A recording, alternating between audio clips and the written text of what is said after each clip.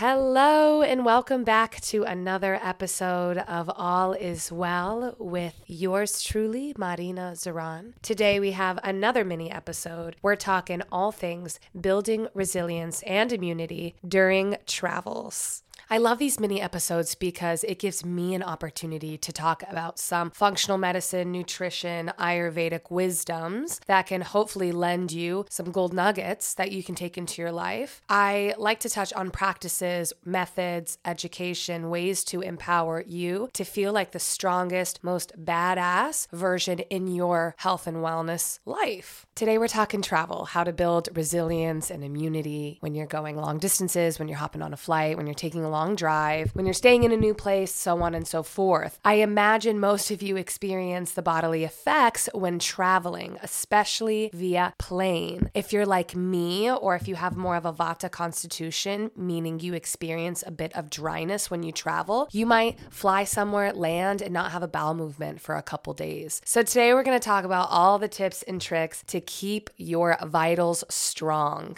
So I recently just got back from Mexico where I spent the holidays with my family and I got really sick. I got smacked with two different things and I'm going to take you through it. This is a great case study of what to look for and how to handle it. When I was in Mexico, I got a classic stomach bug, Montezuma's Revenge. It was not great. I ate something and it stayed in the stomach, and that's how I knew something was wrong, because your body is very intelligent and it knows we are not going to continue to descend this food into the other digestive organs if we know that it should not be further integrated into the body system. So it stays in the stomach and then it'll trigger a gag reflex response so you can throw it up. That is why you vomit. Many of you know this mechanism, right? You see it in dogs, you see it in kids, and you see it in yourself. So I violently threw up for like 8 hours. I mean, I thought I was dying. I was going in and out. I was browning out. I wasn't even sure what was going on. My body felt so weak.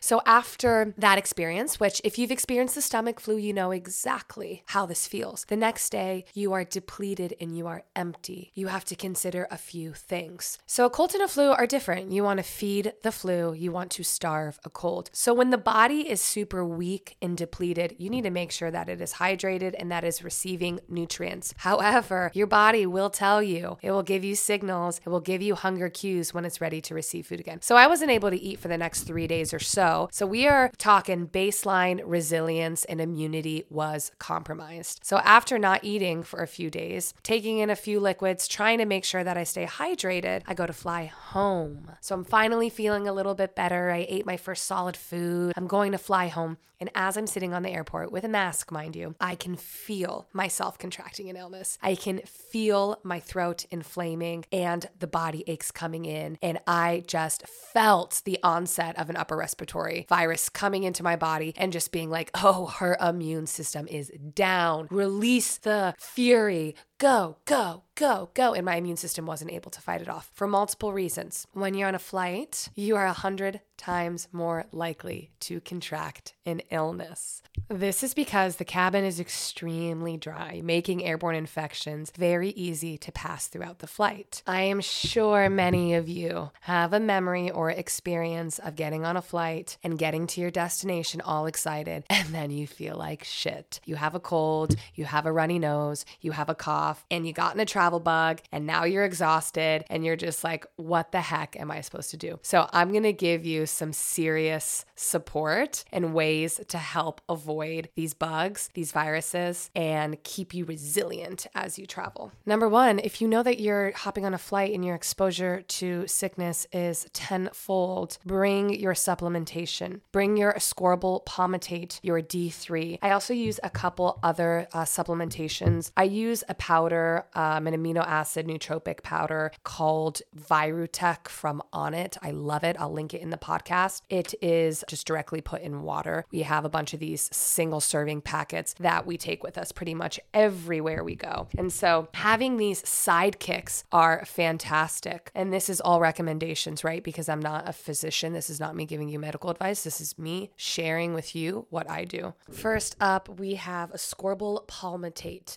Most people take a vitamin C supplement in the form of ascorbic acid. So why are you hearing something new? You might have never heard this form of vitamin C before. Well, we are choosing a fat-soluble derivative of vitamin C. It's easier, highly more absorbable, and effectively used in the body. So I like to take the supplements with lemon water, specifically because we love the active constituent of lemon rind, hesperidin, because it works hand-in-hand combat with vitamin C. We want this vitamin C enrichment in our body because it's critical micronutrient, guys. It contributes to your immune defense system. It supports so many cellular functions in the body and its ability to adapt the immune system as needed when being exposed to a potential pathogen. So vitamin C is also the strong antioxidant. It fights the free radicals. It is quite literally there to identify, attack, and absolve issues, alien substances, pathogens, viruses in the body. This brilliant micronutrient decreases inflammation, increases immune system functioning in the body, and it is overall a fantastic aid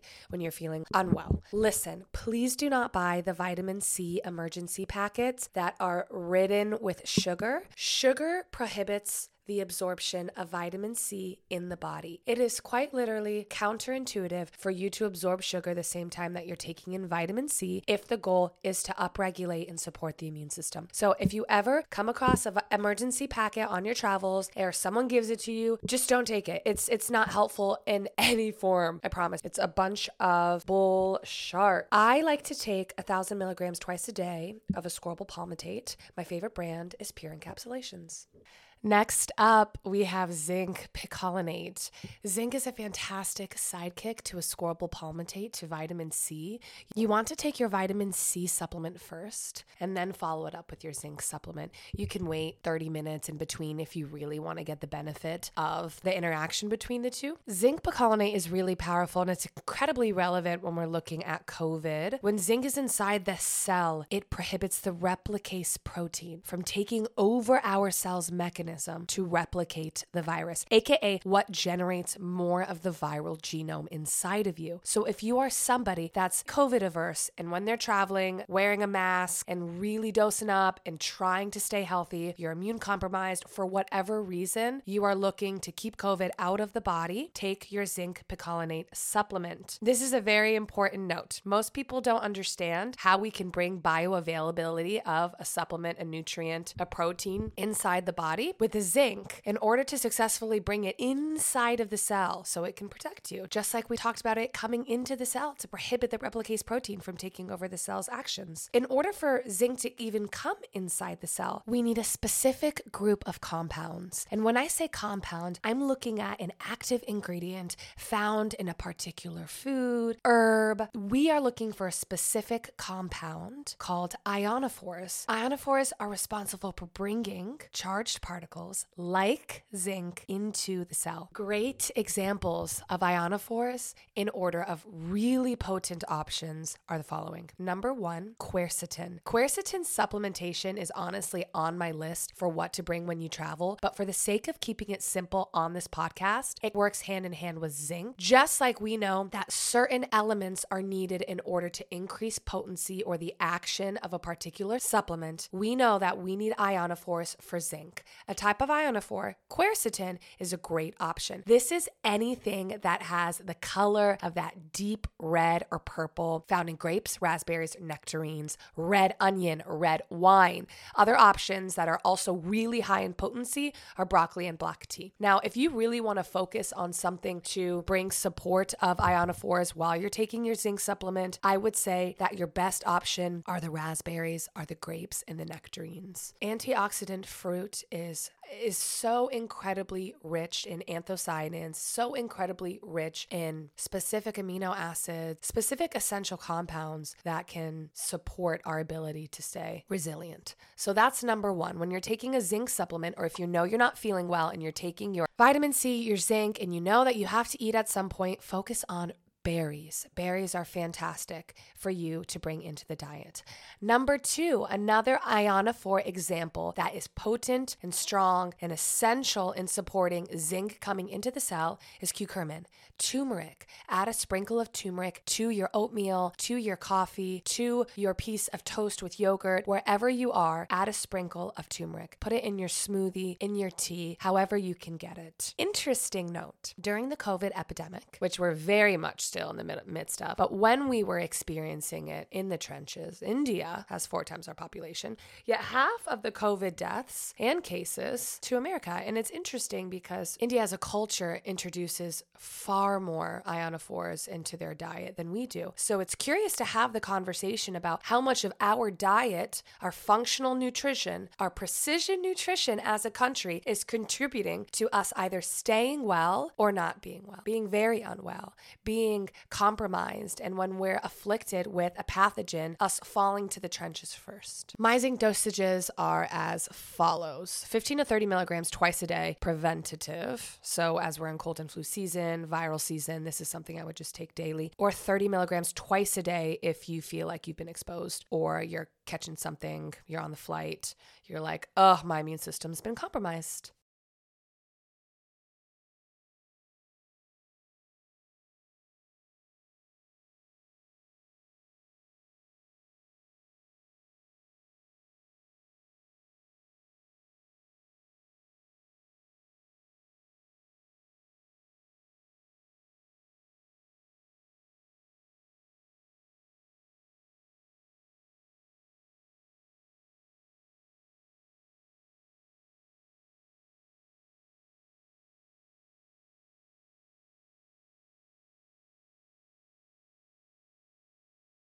All right, we're moving on to number 3. But before we dive in, I do want to say that if you are still here, you are listening and educating yourself about pharmacology, about physiology. Kudos to you. You're learning, you're adapting, you're understanding how to best make your resilience and immunity stronger so that you can support the people around you, whether that's your family or your partner or the obligations and responsibilities that you have in your life. You have to put your oxygen mask on first before helping the people around you. And so this is a fantastic first step in learning how to do that. I think my dharma is talking about building resilience, building the immune system, supporting strong bodies to rise up against challenges in their life. And so kudos to you. Cheers to you. Let's segue to number 3, the queen, vitamin D. Vitamin D is not just your run-of-the-mill shelf supplement. Vitamin D is an effing steroid hormone that literally controls 5%, more or less, 5% of all protein encoding genome in your body. Vitamin D, pretty insane, right? Vitamin D is not something that can be created inside the body. It is something that has to be obtained. Most people get their vitamin D from that big, beautiful sun. And what happens is the skin is the precursor to vitamin D coming inside of the body. And from there, it goes to the liver. It's moved into the kidneys, of which our active form of vitamin D becomes. And so vitamin D is essential in our overall resilience and immunity. Deficiency is very common in most people. In fact, most individuals that were compromised severely from COVID or had lasting effects post-COVID, almost every single one, if not every single person, I don't want to speak in vast terms. When looking at studies that were specific to vitamin D labs in individuals, every single person that was compromised from COVID were deficient in vitamin D. Vitamin D deficiency can lead in the overexpression of a particular enzyme produced in the kidneys called renin. Remember that the kidneys help produce an absorbable form of vitamin D. So when the kidneys are not being used in which they are designed and mechanized to use, we have an overproduction of a specific enzyme called renin. Renin is a critical regulator of blood pressure, and when in excess, it contributes to additional stress on certain organ systems, specifically the kidneys, of which where it's produced, the heart, and the lungs. So if you think about it, there's a system, there's a chain of events happening inside of the body. And so we really need the organs to do what they are meant to do by processing, absorbing, transferring hormones, supplements, nutrients, micronutrients in the body. Vitamin D is essential. In regards to COVID, vitamin D upregulates ACE2 receptors. You very likely have heard of ACE2 receptors in the conversations around COVID. ACE2 is where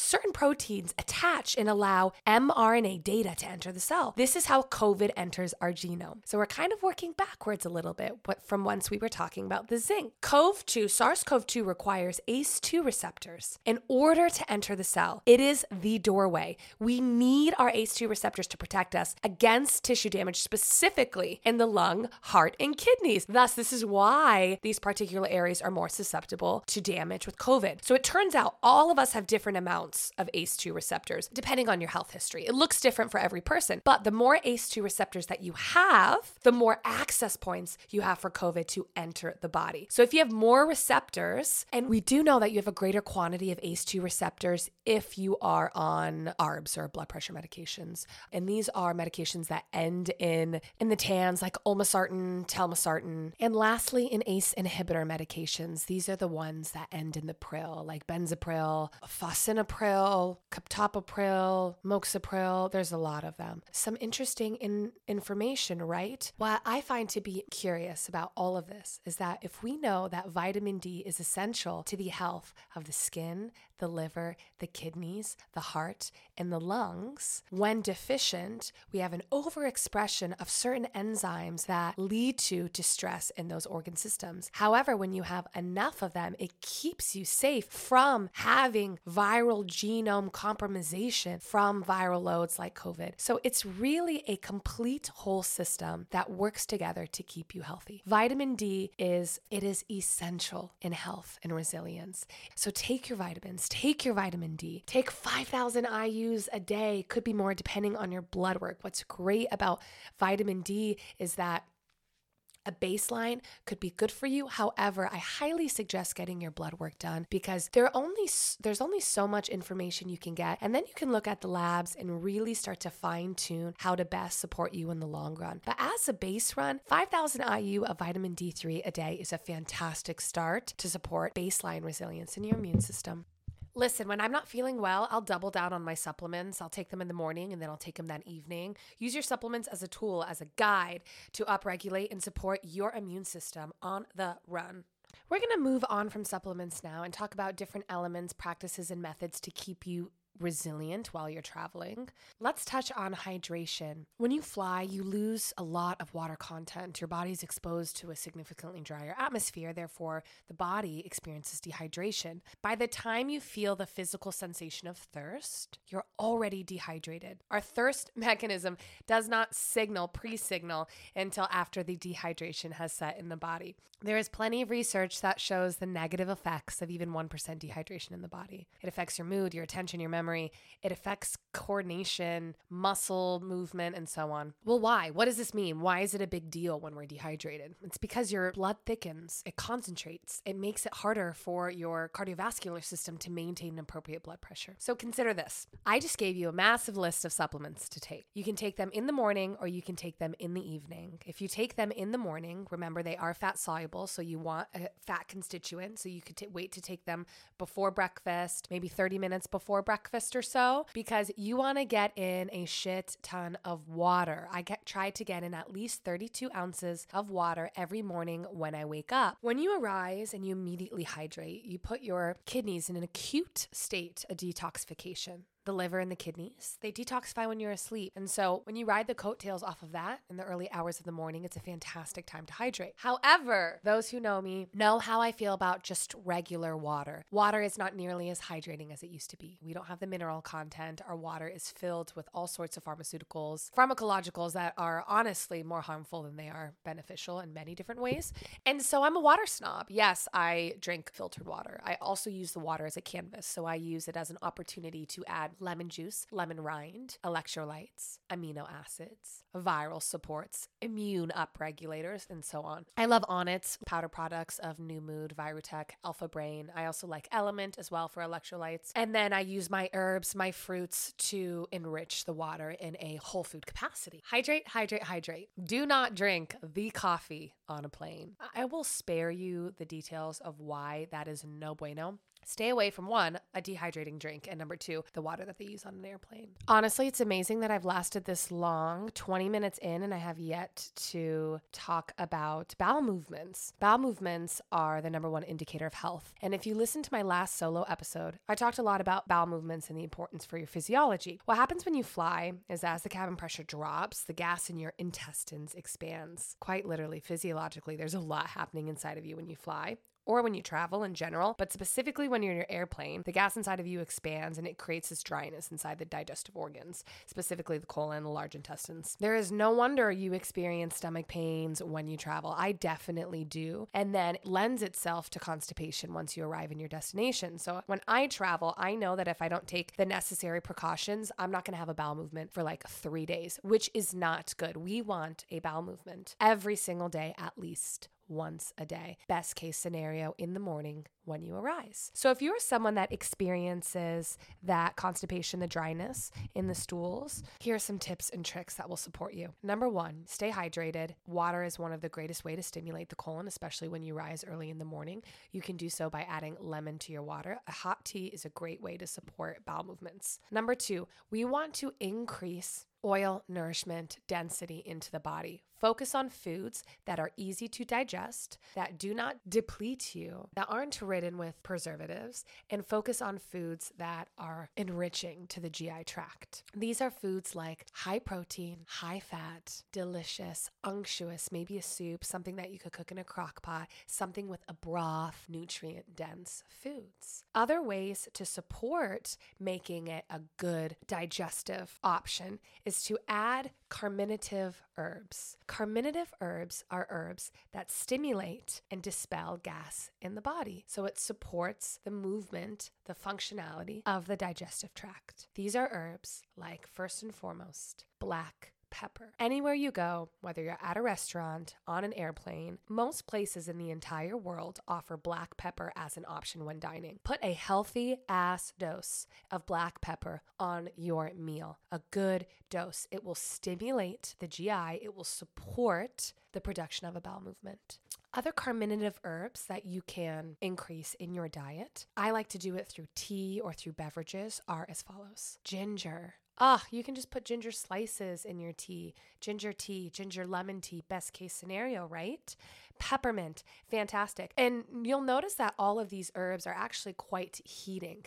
Peppermint is not a cooling herb. Peppermint is very heating. Same with ginger as well. So it has a warming effect inside of the body, which is what we want to focus on. Cinnamon. Cinnamon is a fantastic carminative. It's warming, but it's not as warming as peppermint or ginger. So if you're somebody that runs very hot and you need something that's less stimulating, cinnamon is a fantastic option. So if you're somebody that travels, whether you're traveling through plane or car, train, wherever you're doing it, bring your own tea bags. Bring your own tea bags. Bring your own chai tea bag, peppermint, lemon, ginger. I always travel with a bag of tea in my purse in case I need that extra support. That is my pro tip on supporting bowel movements. I use a product called Digize by Young Living, and I actually do not really support the consumption of essential oils because if you think about it, in some of those essential oils like rose, for example, you have 1,000 pounds of rose concentrated into a 1 ounce bottle. We have no business consuming that much saturation and concentration of an herb. However, there is this product called Digize made by Young Living, and it is my saving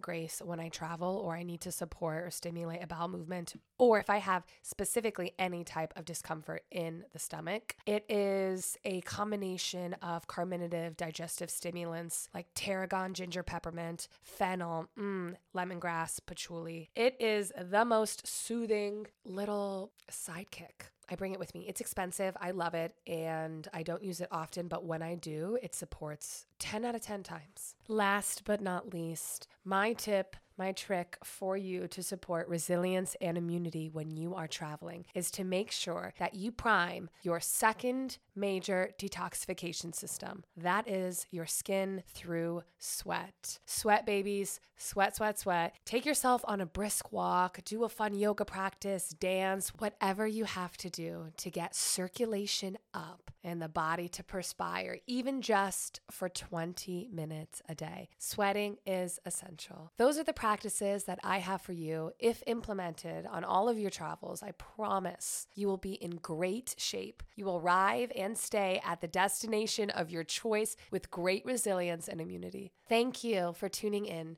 to yet another episode of All Is Well with Marina Zaran. Stay tuned for our next episode. Make sure to subscribe and download, and I can't wait to chat soon.